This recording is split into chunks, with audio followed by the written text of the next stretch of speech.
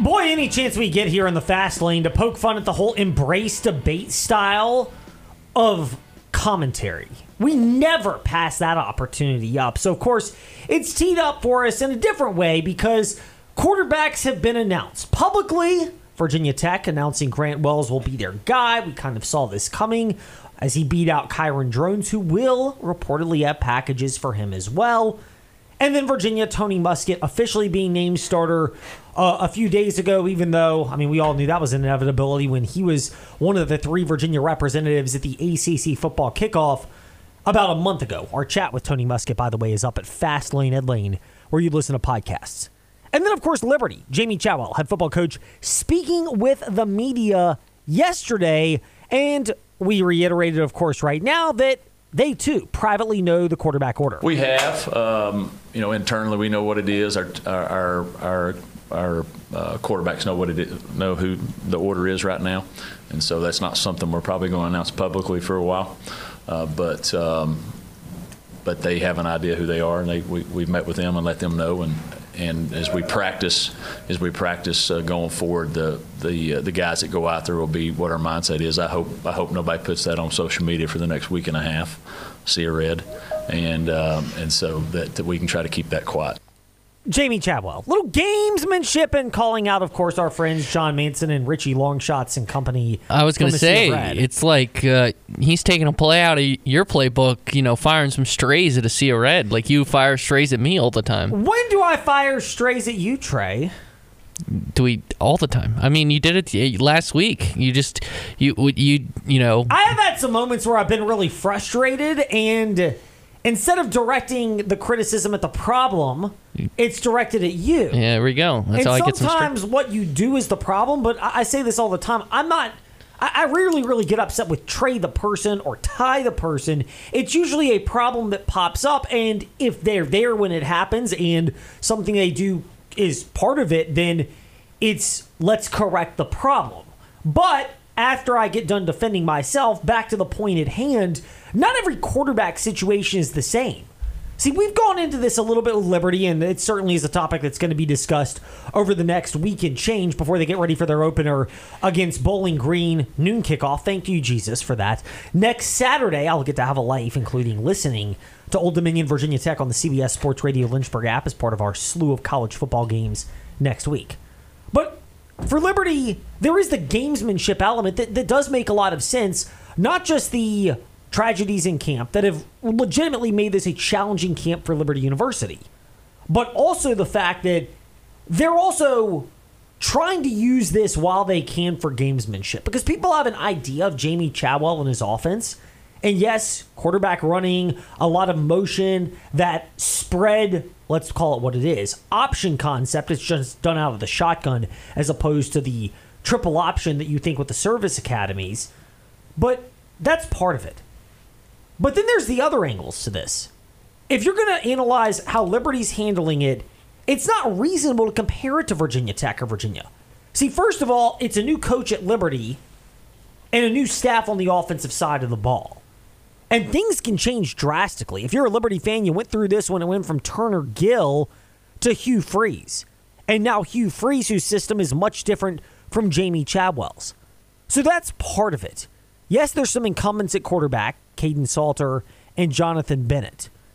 There's also the new guy, Trey Lowe, and Nate Hampton, who seems to be the one guy that, again, I'll say it sounds like he's been ruled out of this. But the other three all, supposedly, have been in the mix for quite a while. But let's go differently. For Virginia Tech and for Virginia, they deserve to be treated differently when looking at their quarterbacks because you've got two coaching staffs in place.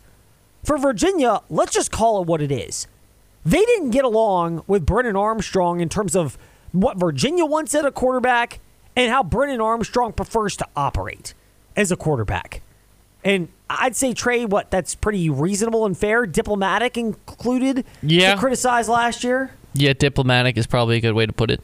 So that's obvious. So you bring in Tony Muskett from the transfer portal, and you've got a true freshman in Anthony Calandra, who was projected to be the third quarterback until Jay Wolfolk decided he wanted to focus on baseball as opposed to football. jokes about the Virginia offense aside, if you're a relief pitcher in baseball, and Woolfolk is, and you can actually translate that to being a major league relief pitcher, you may still put a lot of wear and tear on your arm, but you're not getting the rest of your body beat up in the same way that a football player is. Not to mention the fact that whether it's what Brendan Arm or what Bronco Mendenhall recruited Jay Woolfolk to be, and then how he was viewed by Tony Elliott. I'm not holding my breath he's going to be the next Bryce Young, the short quarterback who's intelligent enough to pass from the pocket, or Kyler Murray, the athletic quarterback, but clearly lacking I was going to say, skills. well, he's not big enough, but you could have used Tony Elliott's past and say Trevor Lawrence or Deshaun Watson. I mean, he probably won't even be Taj Boyd. Trey, that's a very good point on Taj Boyd. R.I.P. to the Liberty lineman. We're not talking about him, the former lineman. We're talking about the former Clemson quarterback who preceded Deshaun Watson, and then after that, Trevor Lawrence. I don't think anybody at Virginia is going to be in that category. I know, get off the limb here, Ed. But for Virginia, the coaching staff, everyone knew this order to a certain degree, and it was implied in spring practice that it was going to be either Muskett or Woolfolk, and that probably Muskett, then Woolfolk, then Calandria, that you wanted to ideally redshirt. Maybe it still happens, maybe it doesn't, depending on how the games go for Virginia this year and what they end up having to do and needing to do at quarterback. But then there's Virginia Tech. And it's not the same because they handpicked Grant Wells and Kyron Drones out of the transfer portal. But a lot of the thought around Blacksburg was they didn't have very good weapons for Grant Wells last year. I'd agree, Trey, correct me if I'm wrong, that they've upgraded the running back room. You want Malachi Thomas to be healthy, but most good offenses, you need a second option at back, and Bashal Tootin appears to be that, the transfer from North Carolina A&T. Wide receiver, one more spot on that, Trey. Everyone knew Caleb Smith was solid. Nobody could have foreseen the medical retirement. If you knew that, he wouldn't have transferred from Virginia Tech to Notre Dame. He was just medically retired. But he ended up medically retiring. But even in spite of that, they knew they had to upgrade at wide receiver, which is why they brought in patented Lane Genetics, Jalen Lane from Middle Tennessee, Daquan Felton from Norfolk State, and another guy from that neck of the woods, Ollie Jennings from Old Dominion, to go with Daquan Wright, the tight end, who's more of a pass catcher flex option, and then Nick Gallo as well. And yes, there are concerns on the offensive line for both these programs, but just, Trey, bigger picture overview, I don't think you can treat your treatment of how these quarterback situations unfolded in the same box of, oh my goodness, they should have known this guy from the start, or they shouldn't have. They're just totally different circumstances. In part, coaches identifying their guys and selecting them, Virginia Tech and Virginia, versus trying to figure out just what they've got to work with in a total roster rebuild on the fly, Jamie Chadwell at Liberty. Yeah, absolutely. Obviously, Hugh Freeze probably went more temporary than long-term in terms of roster building, trying to, get back to where he was on an SEC roster. I think this is year 2. This is kind of where you expected more of their guys in. And I think... and it's more of, I don't know when it comes to a Tyler Bowen offense, and based off the history at Clemson and this offense that Tony Elliott likes to run, they're more player dependent than Jamie Chadwell's scheme. And I look at Jamie Chadwell's scheme. He had undersized offensive linemen. He didn't have any real elite outside of maybe Isaiah Likely, the tight end. He didn't really have any elite pass catchers. He did have the most efficient passer in college football, which was Grayson McCall, which still kind of baffles me a little bit if he was in the portal, why he didn't come to Liberty, or maybe it was grades. He was looking for a Power 5 offer, didn't come, but and maybe the quarterback room was too big. But if that is a sign, maybe they didn't even think about McCall because they liked the quarterback room. That could mean a good thing for Jonathan Bennett or a Caden Salter. So I think if you're Jamie Chadwell, you're just looking for someone to be an efficient point guard in your offense, because I think they're going to scheme a lot of guys open, scheme a lot of really good run plays, because his offense, to me, has proven a lot more than the Virginia Tech offense and the Virginia offense that they are not as... Whoa, get off that limb. Proven more than the Virginia offense? Yeah. I'm being sarcastic. Okay. I was like, his offense has proven that it's not as much player dependent, which it's a group of 5 offense. It probably needs to be less player dependent compared to Virginia Tech. Like, if Virginia Tech's offense doesn't improve this year, you can definitively argue it is more scheme-based than player-based because they have dudes on the outside. They have really good talent at running back. And I think, like, Grant Wells has been a decent, is me trying to, like, I 9 think picks, 9 interceptions last year. But if you go back to when he was Marshall, he's what, a 4,000-yard passer. Like he was okay, and if he's okay this year with those pass catchers, if he doesn't turn the ball over with those pass catchers and the expectations on that defense, I think he can have an efficient year. So are you saying that for Virginia Tech, it's kind of like almost not the same scheme, obviously, but what you're asking a quarterback to do? Point guard, distribute to the playmakers, similar to how Jamie Chadwell will construct it with that philosophy. Not how you get there, but with that philosophy in mind, as you want a quarterback that Grayson McCall has been great, but even before that, like you mentioned, there's not a real, oh my God, quarterback there. You want the quarterback to get the ball to the playmakers, and that's where Virginia Tech needed to do that, to have a real figure for what Grant Wells can actually do. Yeah, and I just think the only difference is I don't trust yet Tyler Bowen as the play caller to scheme people open compared to what Jamie Chadwell will do. Oh, 100%. Chadwell's proven it as a head coach and as not just at Coastal Carolina. You go back to his time at Charleston Southern as well. So, like, his time as a head coach. So, I think personally, like, I have if the Virginia Tech offense doesn't improve, and the only reason why I could see it not improving if it's awful quarterback play where, like, let's say they scheme up Allie Jennings running wide open and Grant Wells just underthrows him and throws an interception, and then the same thing happens for Kyron Drones.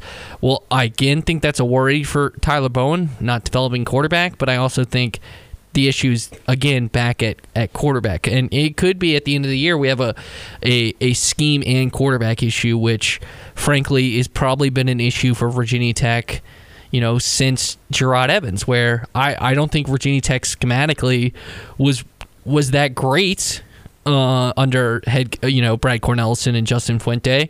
Outside of that Hendon Hooker kind of run towards the back half of the year where they had an efficient offense, but last time they were really good schematically is when they had a really good quarterback. And to tie it back to Virginia, sorry to interrupt, Ed, the last time Clemson, or let me rephrase, the last time a Tony Elliott offense was good is when they had the best quarterback in the country and the best running back in the country and great wide receivers that are in the NFL. Two first-round picks of the Jacksonville Jaguars, basically. Yeah, but you could argue that Trevor Lawrence and Travis Etienne were the best players at their position in the country. Oh, you could argue because the NFL said so, because Etienne was, the second back drafted after Najee Harris, if I'm remembering correctly, yep. And then, obviously, Trevor Lawrence was the first quarterback drafted, and he's really good. After Urban Meyer screwed him up, he got back on track in what was essentially his rookie year last year. Trey has skepticism about the look of the Virginia Tech offense under Tyler Bowen and dating back to most of the Justin Fuente era.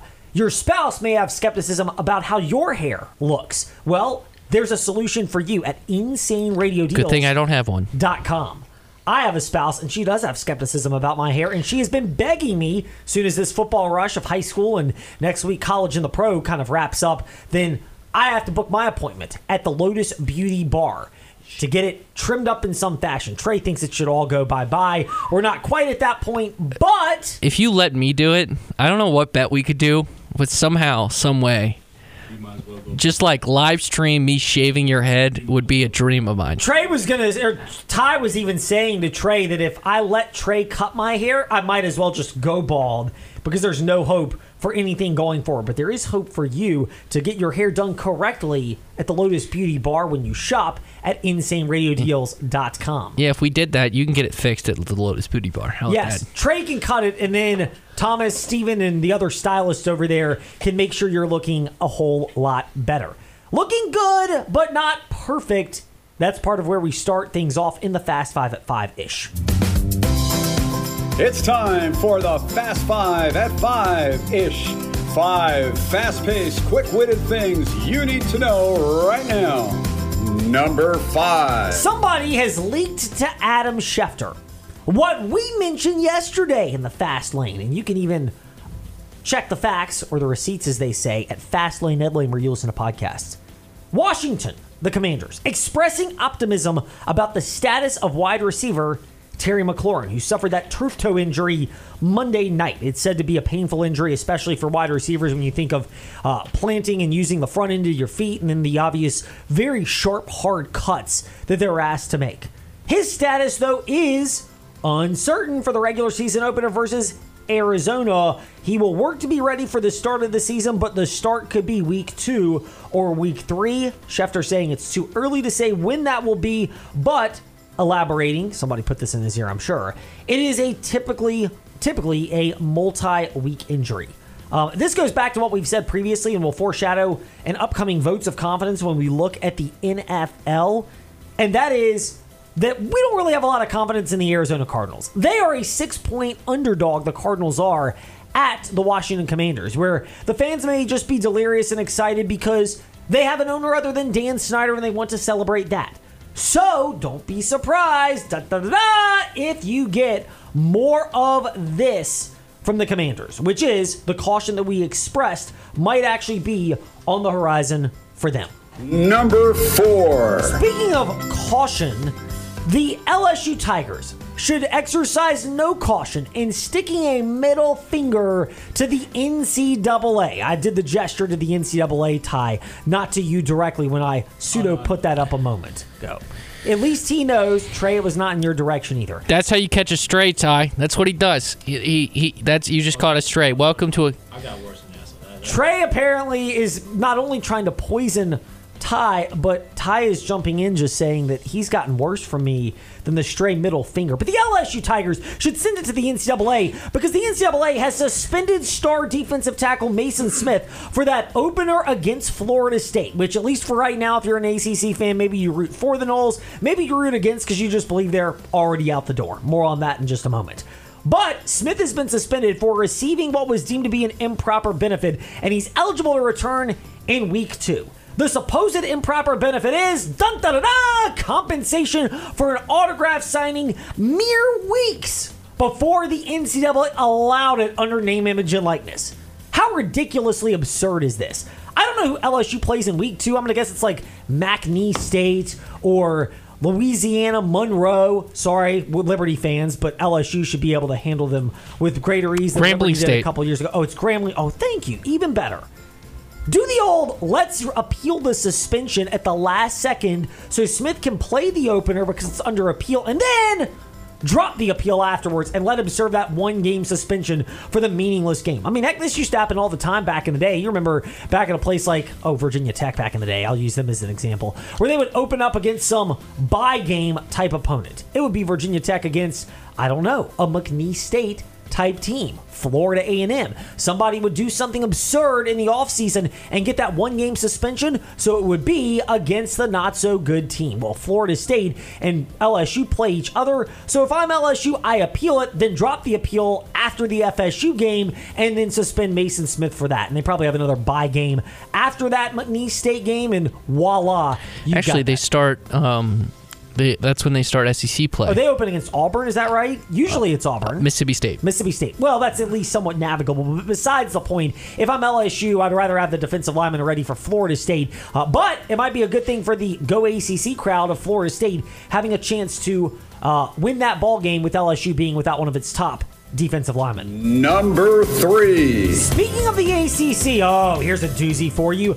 They stand reportedly, according to Yahoo, to make $72 million in additional revenue if they expand by 3 schools and add the geographically logical fits of SMU, Dallas, Texas, Stanford, and Cal out of the Bay Area. I mean, this to me is just such a Go ACC move that they're going to add $72 million. But the reality is you have to split $72 million 15 ways now, or what would it be, 18 ways if you add that, if you include Notre Dame? So what, for an extra $4 million, you're going to totally cripple the budget and bring in more teams that have to go further? And oh, by the way, you're going to listen to Notre Dame's wishes even though they won't join a conference? How absurd is this? Are you that dumb? No! To answer the question of the Three Stooges. By the way, more on this with Dave Glenn, veteran ACC reporter around 5:45. Number 2. Big news for tomorrow night. Lord Botetourt and EC Glass, what was supposed to be a 7 o'clock start, will now start at 7:30 to combat the predicted high temperatures tomorrow. Upwards of 95 degrees. Just keep that out there in terms of monitoring things on the upcoming radar for this upcoming weekend. Just again, monitor it, especially tomorrow. High school football kickoff times, wherever your game is, it might be impacted by the projected high temperatures. And number 1 on the Fast Five at 5-ish. I can't resist a second opportunity to just stick it to the NCAA. I love what Reggie Bush is doing. Planning to file a defamation lawsuit against the NCAA because of how they handled him receiving improper benefits from a sports management agent, which again is so comical because it was like a $350,000 house in Los Angeles. And if you're thinking $350,000 houses don't go all that far in Lynchburg, Virginia, if you're in LA, it's probably not in the best neighborhood either. It just happens to have a decent amount of space. Or it's a 1-bedroom, 1-bathroom, 1 kitchen, 1 small living room house for $350,000. That's what Reggie Bush and his family kind of got, and that's what the NCAA chose. I think it's the subjectivity of that particular organization and the lack of leadership. It's people in charge, but not leadership. I am all for organizations just saying, to hell with this nonsense. We're going to throw our middle fingers up, not our left hand up. Those haters can't stand us. Left hand up. Who are we? The commander. But throw their middle fingers up, proverbially speaking, at the NCAA. And there is your Fast Five at 5-ish. So, what we were initially going to do is get into the weeds on NASCAR this weekend at Daytona. But we're going to blend it together with our next guest because... Wait, Ed, you forgot something. What? You forgot to say happy anniversary to the greatest day ever.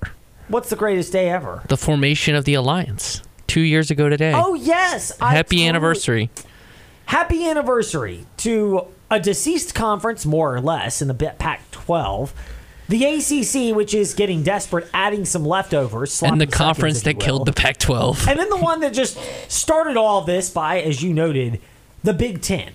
I mean, it's rather comical when it comes to that. So yes, Trey, very good point. More on that with Dave Glenn around 5:45. But when we return, Trey's ego is about to go through the roof. We're about to talk to a champion. We will explain all of this when we return next in the Fast Lane on the CBS Sports Radio Lynchburg app. And go ahead and prepare to add us. Of course, Trey Lau VT for the criticism and Fast Lane Ed Lane for all the love and adulation. Another stray.